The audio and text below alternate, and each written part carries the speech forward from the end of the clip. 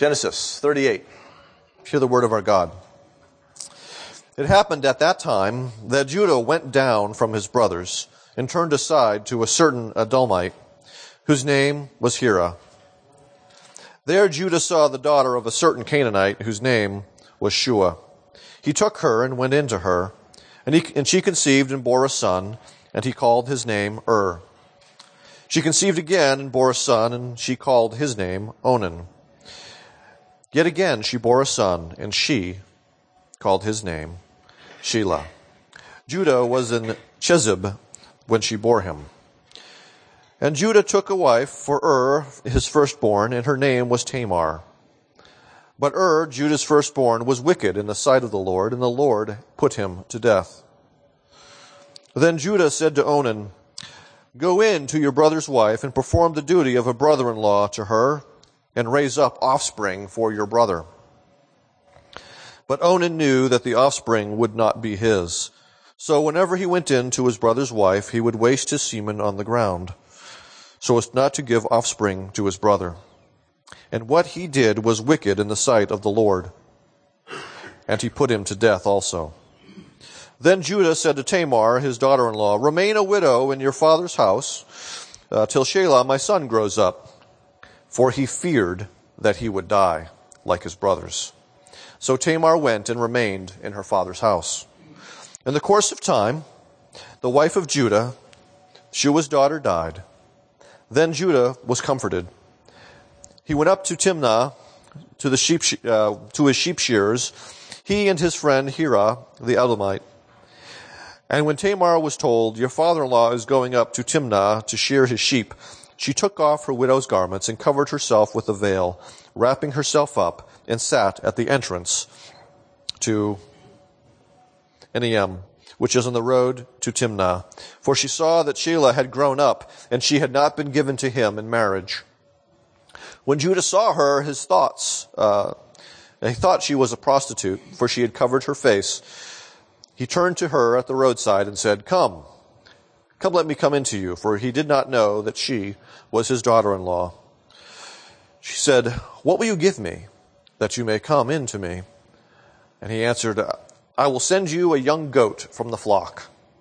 And she said, "If you will give me a pledge until you send it." He said, "What pledge shall I give you?" She replied, "Your signet and your cord and your staff that is in your hand." So he gave them to her and went in to her, and she conceived by him.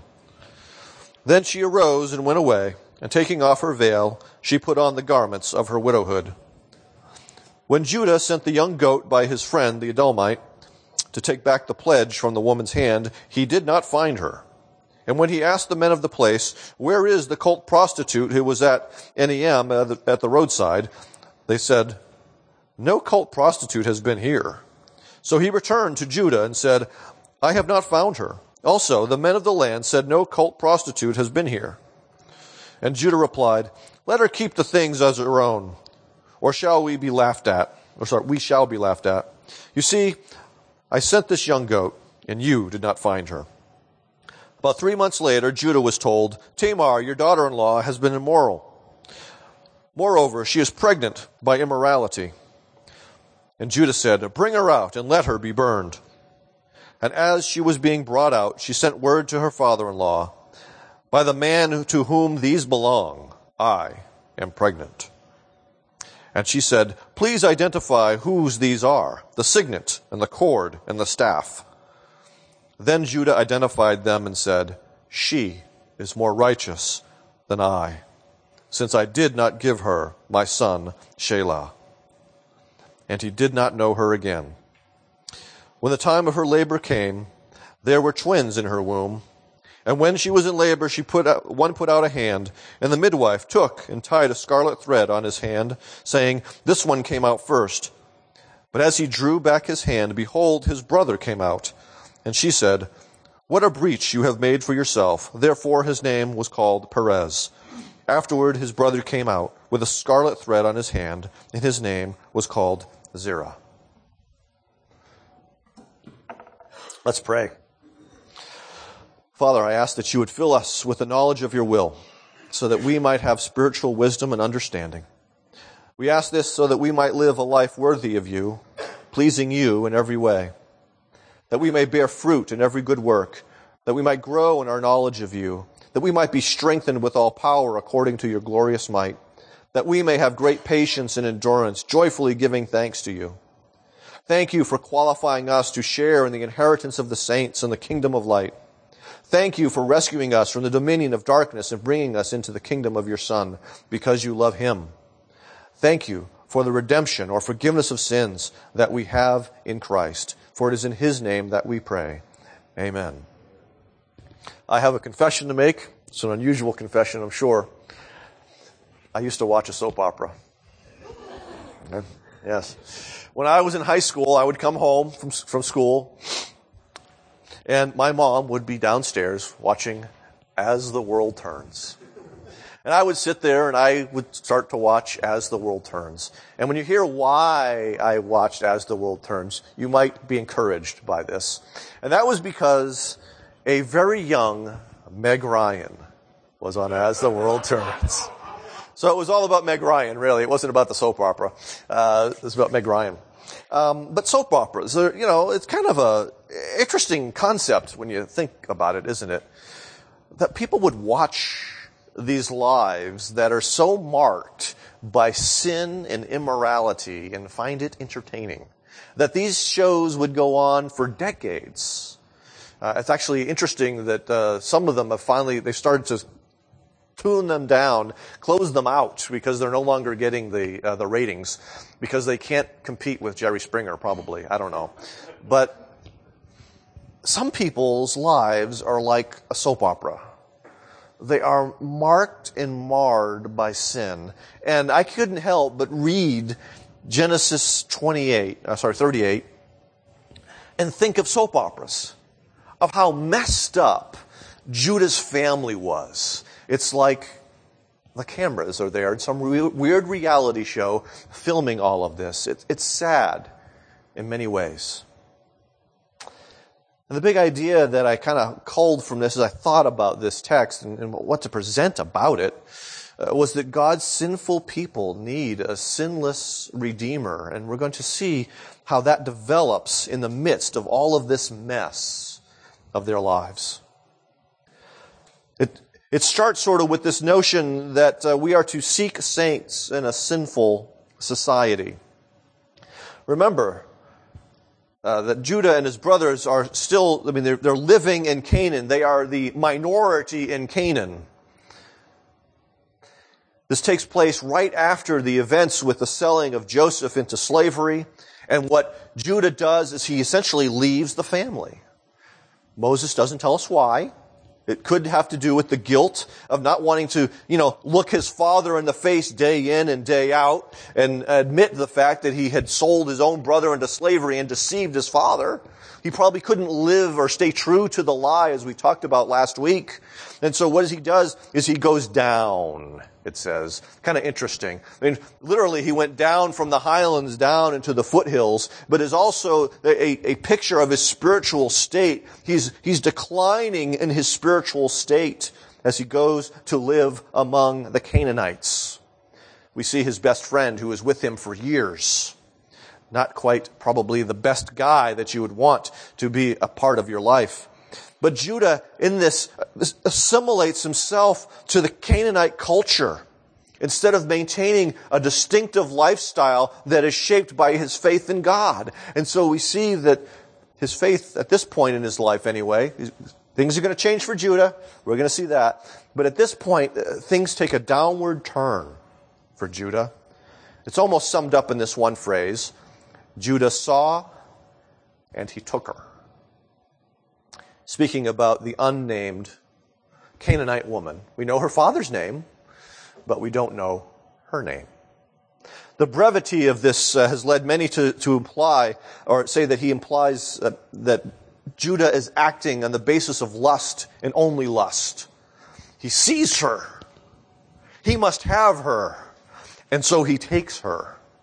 This is not a relationship. This is not a courtship that takes place over time, building the bonds of love. But Judah acts more like Esau in all of this. What we know about her is that she lived, what her father's name was, that she bore 3 sons to Judah, and she died. That's the sum total of her life, according to Moses. We know almost nothing about this woman. But then Moses makes a characterization of 2 of the 3 sons of Judah that she bore him. They were wicked in the sight of the Lord. And so not only has Judah gone and left the family, not only has Judah taken to himself a Canaanite woman, okay? Again, we'll remember, this is not about race. This is not about she's from the wrong tribe. It's she worships the wrong gods. And leads to his moral compromise.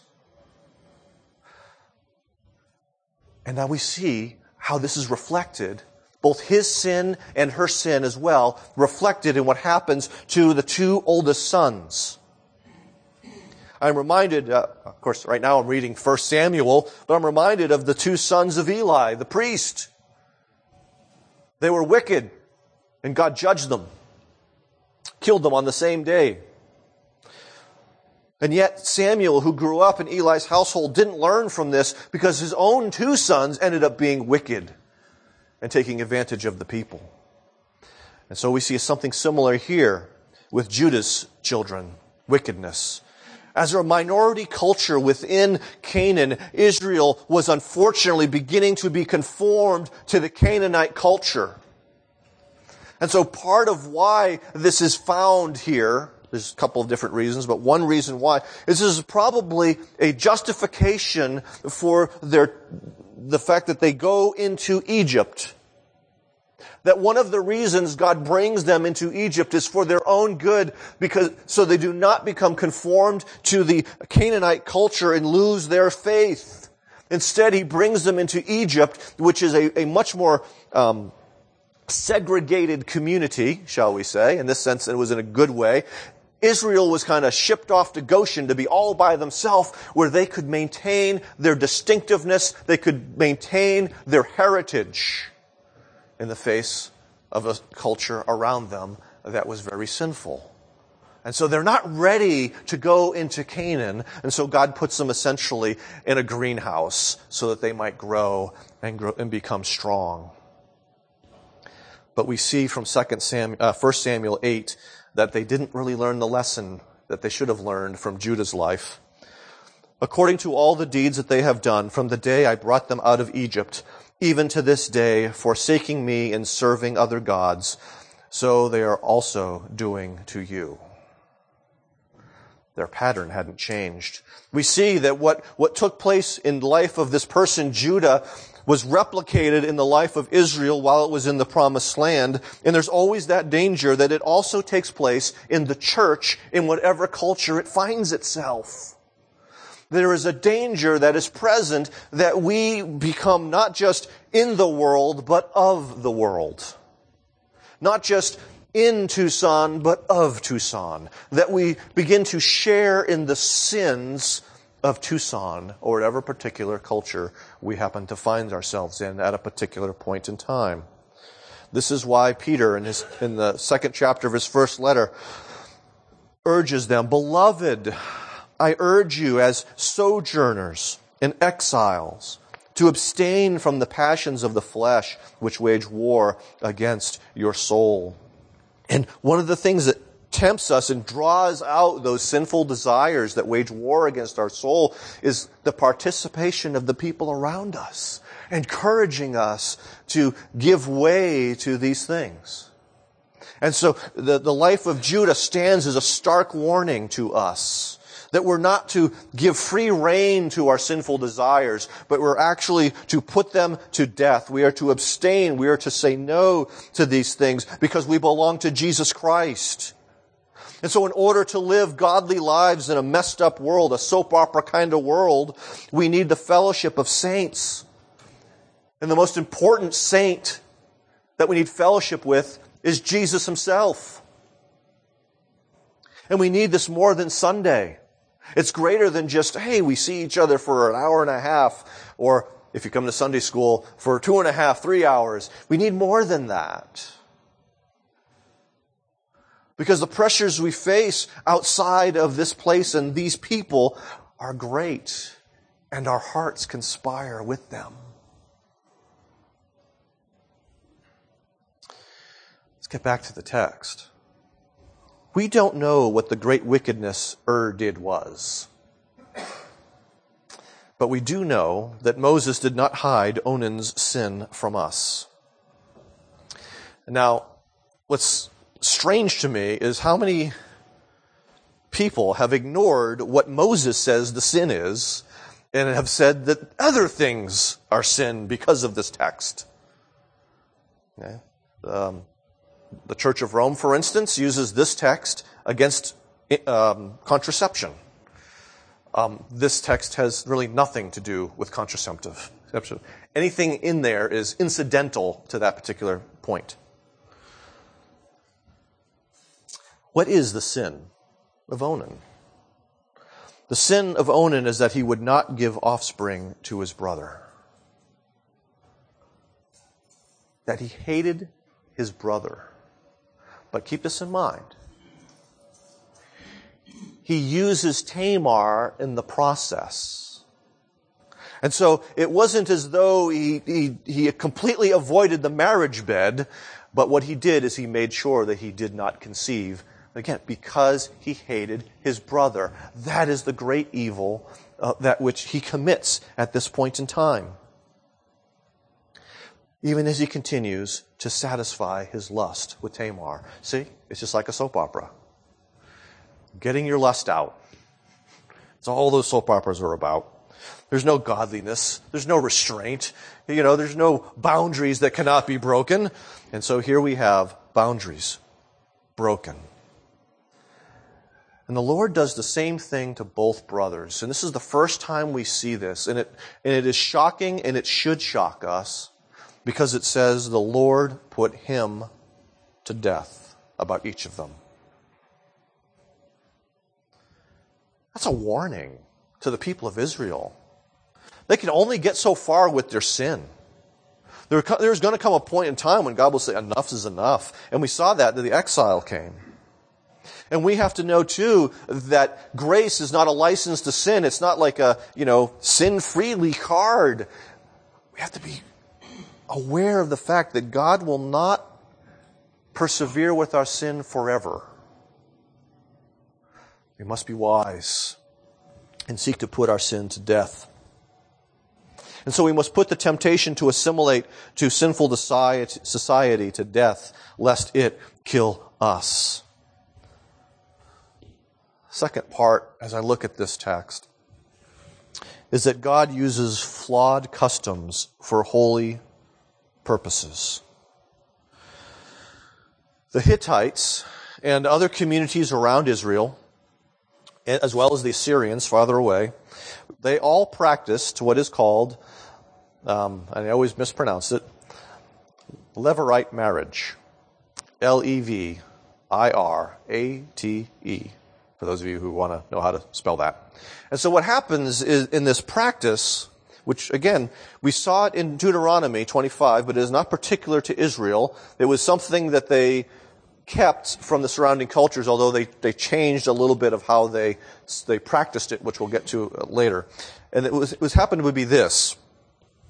If there is a man who is married and who does not have an heir, and he dies, if he has an unmarried relative, that unmarried relative is to take her as his own wife, and to produce the first son would become the heir of this man, the other man, the dead one. So that as it says in Deuteronomy, that his name would not be blotted out from Israel. God cared about his people and did not want lineages, lines of people to be eliminated from Israel. Not only that, but this is also, in a sense, merciful. I know this might sound strange to us in our culture, okay, but think about it in a different way. For the widow. Instead of being tossed out into the world, she remains within that family culture, that particular clan out of the tribe, that family, okay, and they continue to protect her and provide for her, and that one day that heir will provide for her as well. And so this is also for the maintenance of the widow, so that she is not cast out and left to her own devices in a culture in which women essentially could not exist apart from a family. Okay, so it maintains her bond with that particular family that she married into. And that's part of the weird part of this text, is that Judah sends her to her father's house. She was supposed to remain in Judah's house. Anyway, that's the practice that takes place. And it's very strange for us to hear, I'm sure. And I'm sure that most of you are glad it's not practiced here. Right? But it's still practiced in parts of the world. Okay? This goes on.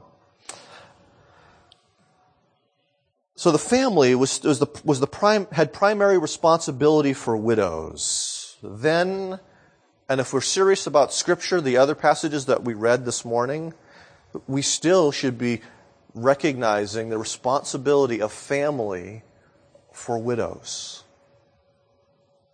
Now, we heard how the church had widow rolls, and the widow roll was for the elderly widow who had no family, who had exhibited a godly lifestyle, and so the church would come and they would take care of her. They would act as if they were her family because she didn't have one.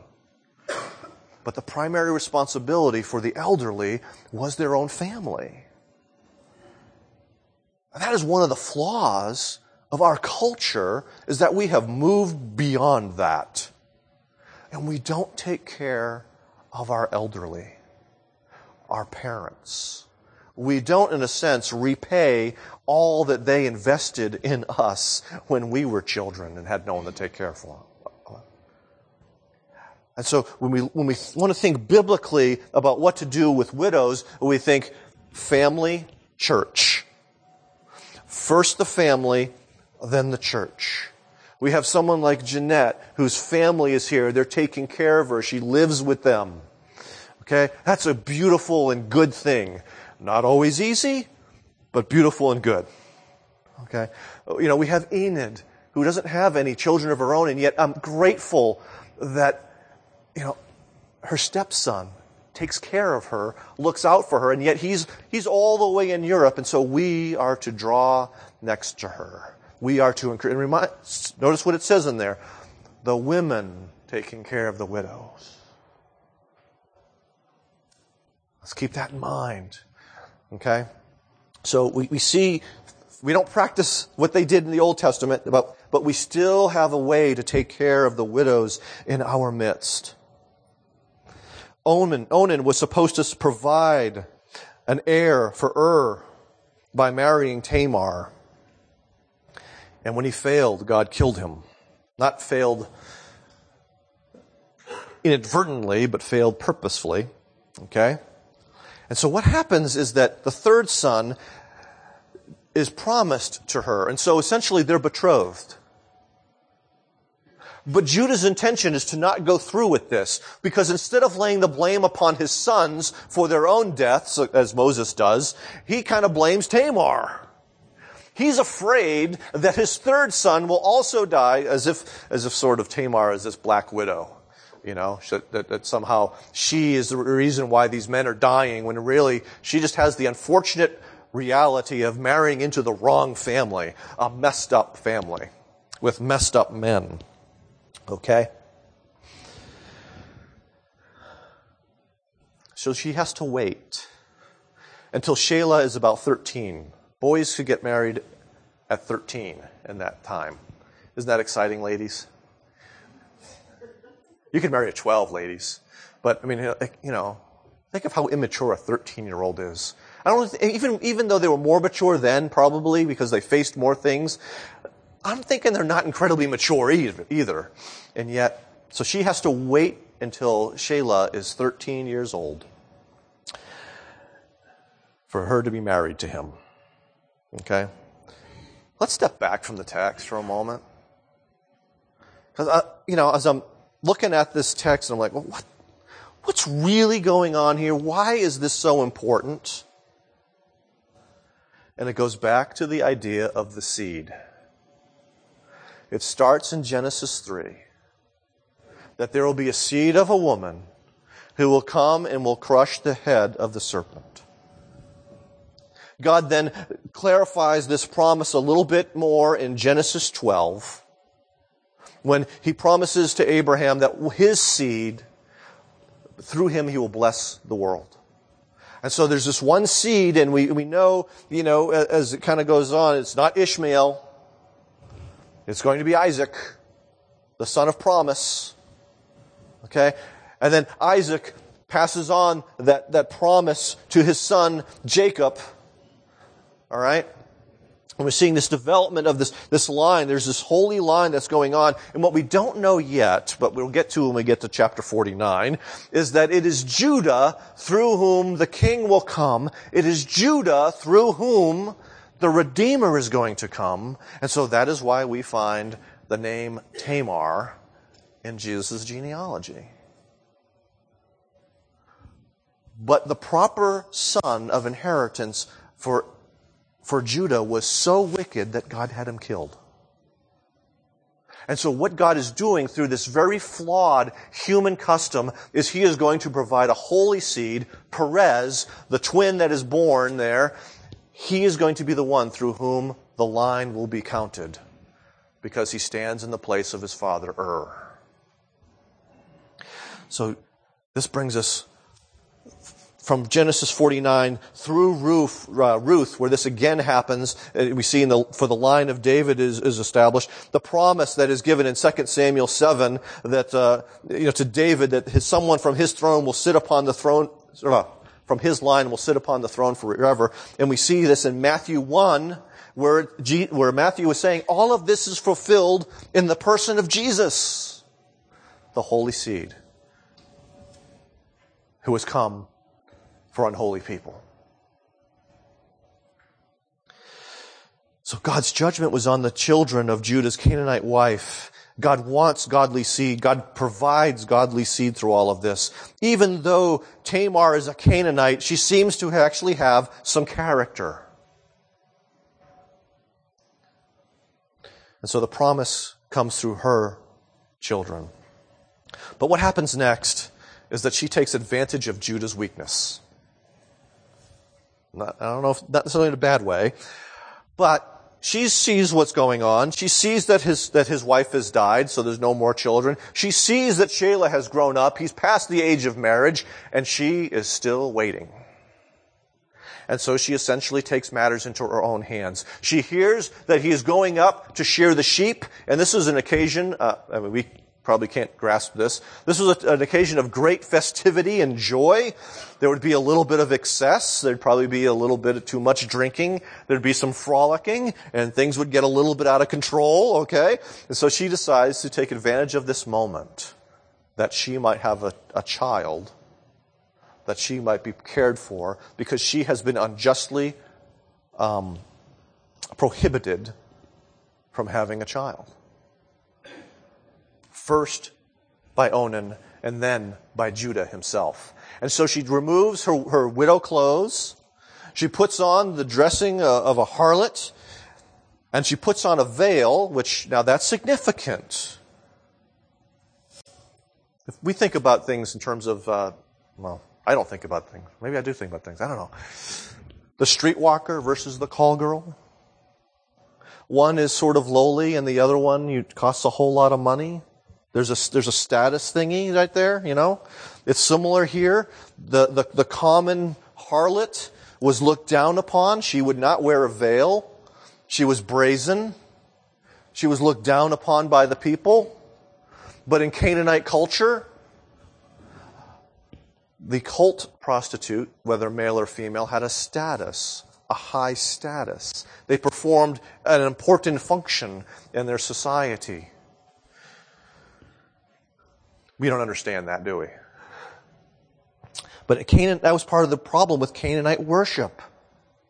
It was marked by immorality. Okay? I once made the joke about a church sign I saw that said, hot coffee, jam and band. Well, in Canaanite culture, it would be, hot guys and girls. The best churches have the most beautiful people. He was sick. He was crazed. So she knows that he's going to be up there. She knows that he will probably want to partake in some of this, and so she poses herself off as a prostitute. Now, in Canaanite culture, when it came to this type of marriage, the father-in-law was legitimate. Now, that's the difference with Israelite practice of this. The father-in-law was prohibited. It had to be a brother or a cousin.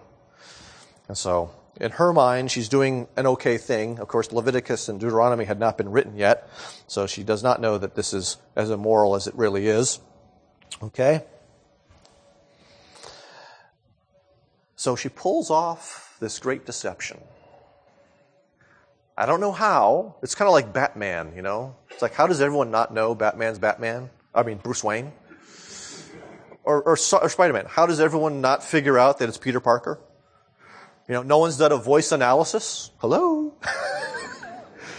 Somehow she's able to disguise her voice enough so that Judah does not recognize that this is actually Tamar, his daughter-in-law. Okay? But we see here, again, that sinful families need this sinless Redeemer. And we see that God is going to provide Jesus through this sinful family. Okay, in a sense, He's going to use their sin, but sinlessly. So we see that God is not bound by holy means to accomplish His purposes, but He uses sin, as I said, sinlessly to do His good work. Last part of this. Repent. Confession is the catalyst for change. Here we have again the irony of it all. Judah, who just previously had deceived his father, is now deceived. What was used in the deception of his father? Clothing and goats. What do we see used in his deception? Clothing and goats. Just as was used in the deception of Isaac by Jacob. Clothing and goats. We have this whole theme. And the other deception that we know about, the deception of Leah when she deceived Jacob, had clothing, no goats. Well, maybe the goats of the wedding festival, but nonetheless. But clothing is a central theme that runs through all of these deceptions as this family continues to reap what it has sown. They have sown deception, they reap deception. The one who deceived becomes the one who is deceived. And it continues with Judah. The sinfulness of God's people of that generation becomes quite clear to us. Judah, who thinks he's committing fornication, actually commits adultery. But he's angry that the betrothed Tamar has committed adultery. Did you catch that? He's angry with her for committing the same thing he had committed. He has a double standard. He's outraged. He wants her brought to justice, and at that point in time, it was burning. He wanted her burned alive. And so he's getting her, dragged out of her father's home, where she's not supposed to be in the first place, supposed to be his home. Okay? And she says, let him know that the person responsible for this owns these things. He did not seek out any explanation. He was rash. He didn't hear her case, and he's about to get caught up in a bigger problem. But self-righteousness, which Judah exhibits here, is one of the sins that really stagnates our growth and maturity in Christ. If you don't think you're growing very much in Jesus Christ, that might be the reason.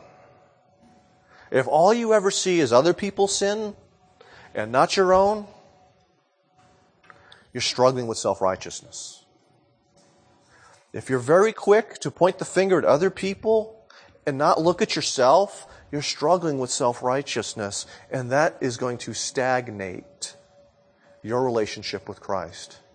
I think a couple years ago I had a filter that we pulled out of the AC unit, and it was all clogged with all the lint and dust and junk. And you know what happens when an AC filter gets all clogged like that? The AC doesn't work. When your heart is clogged with self-righteousness, grace doesn't get through. Okay? You're not going to grow. You're not going to mature. Okay? And so what happens here is that since Judah is not repenting of his sin, Tamar exposes him for his hypocrisy at the city gate. And what should have been a private sort of thing, Judah makes a public sort of thing to his own embarrassment. But sometimes it has to come to the light of day. Meaning, if you don't deal with your sin, God will deal with your sin. If you're not confessing your sin to Him, He will bring it out so that you have to deal with it. But what we see here is that God in His severe mercy is actually redeeming Judah. This is going to be the thing that changes the direction of Judah's life so that he actually becomes the leader of his family. When the next time we see him, he's going to be with his family, the rest of his brothers, and with his father, and he is going to be the one who shows integrity in what happens. And so this is the turning point of Judah's life. This is an incredibly important moment. This is, I thought of Jerry Springer when things come to light, but in those instances, it's always like, oh, look how bad we are. Isn't this fun? But here, it's very different. Judah feels the sting of guilt. She is more righteous than I. He's recognizing that she has a legitimate claim and that he is guilty of a social injustice that must be rectified, a social injustice that was far greater than the sexual sin that took place. Sometimes we kind of make sexual sin the biggest thing in the universe, and it's bad. But there are other sins that are at least as bad, if not worse. And the implication of this text is that social injustice is one of those sins. Because she is more righteous relatively than Judah. We probably have a hard time with that right now, don't we?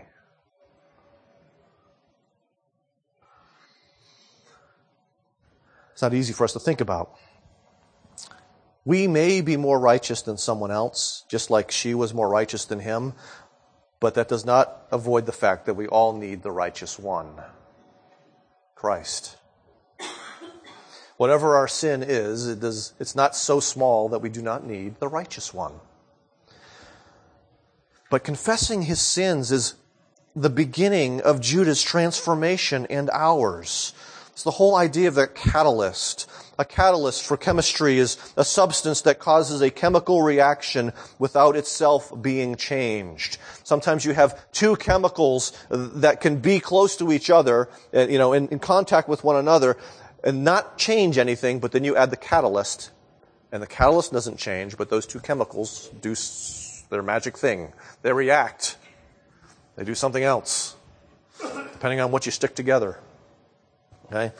A catalyst outside of the chemistry aspect can be a person or thing that precipitates a change. And so confession is the catalyst, the thing that precipitates change in a human being. What I mean is that there's no change in the Christian life without confession.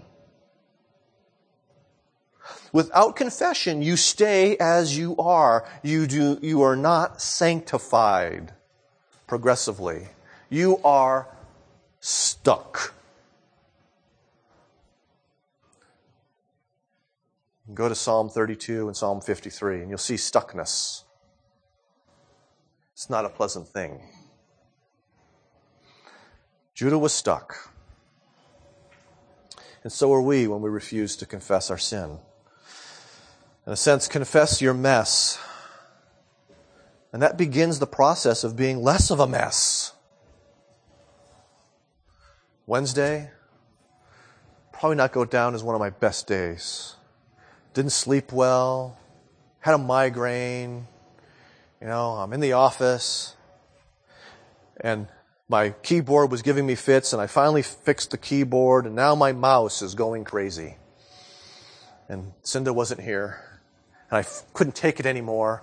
Okay, it's not that the situation produced the sin. It just allowed the opportunity for that which is in my heart to go, hello, here I am. Okay, I let a few choice words fly out about my mouse, man. I wanted to do bad things to that mouse. Okay? And like seconds later, it's like, Father, forgive me. A mess. But becoming less of a mess as we confess our sin and lay hold of the grace of God in Jesus Christ. Okay? You're all a mess. But are you going to look to Christ to fix the mess?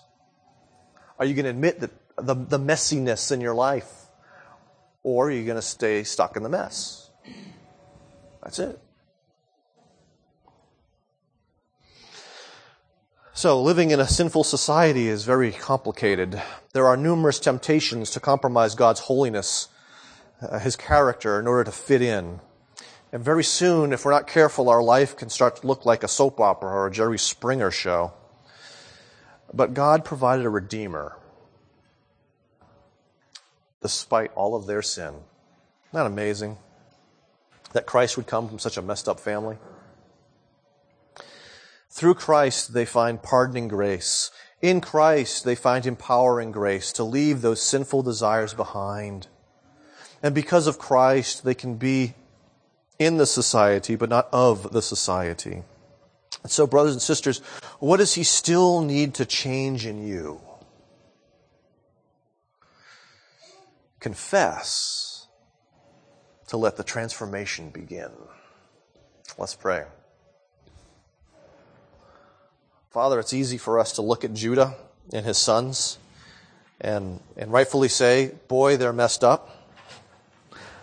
But to not look at ourselves and go, boy, how I need to change too. That if I were in a situation like that, there's some of those things I might do. That there's still indwelling sin. And there's still patterns of sin that need to be dealt with by Jesus. So, Father, I ask that your Spirit would be at work in these people this morning as they think about this, that you would, in fact, make them think about this. That you would shine the spotlight upon their own hearts so that they would see that which you want to change in them in the next stretch of their life. Show them what they need to confess, what they need to deal with, because you have said, now is the time I want to deal with this. And may they confess precisely because they see Christ, the crucified one, and know that there is forgiveness for those who freely come to you through Him. That Jesus has indeed borne all of the penalty due our sin.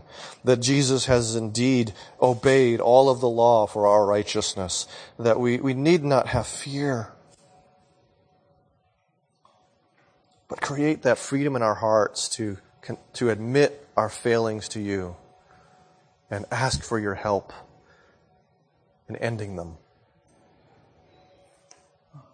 So that you might receive much glory for your grace to us, your sanctifying grace.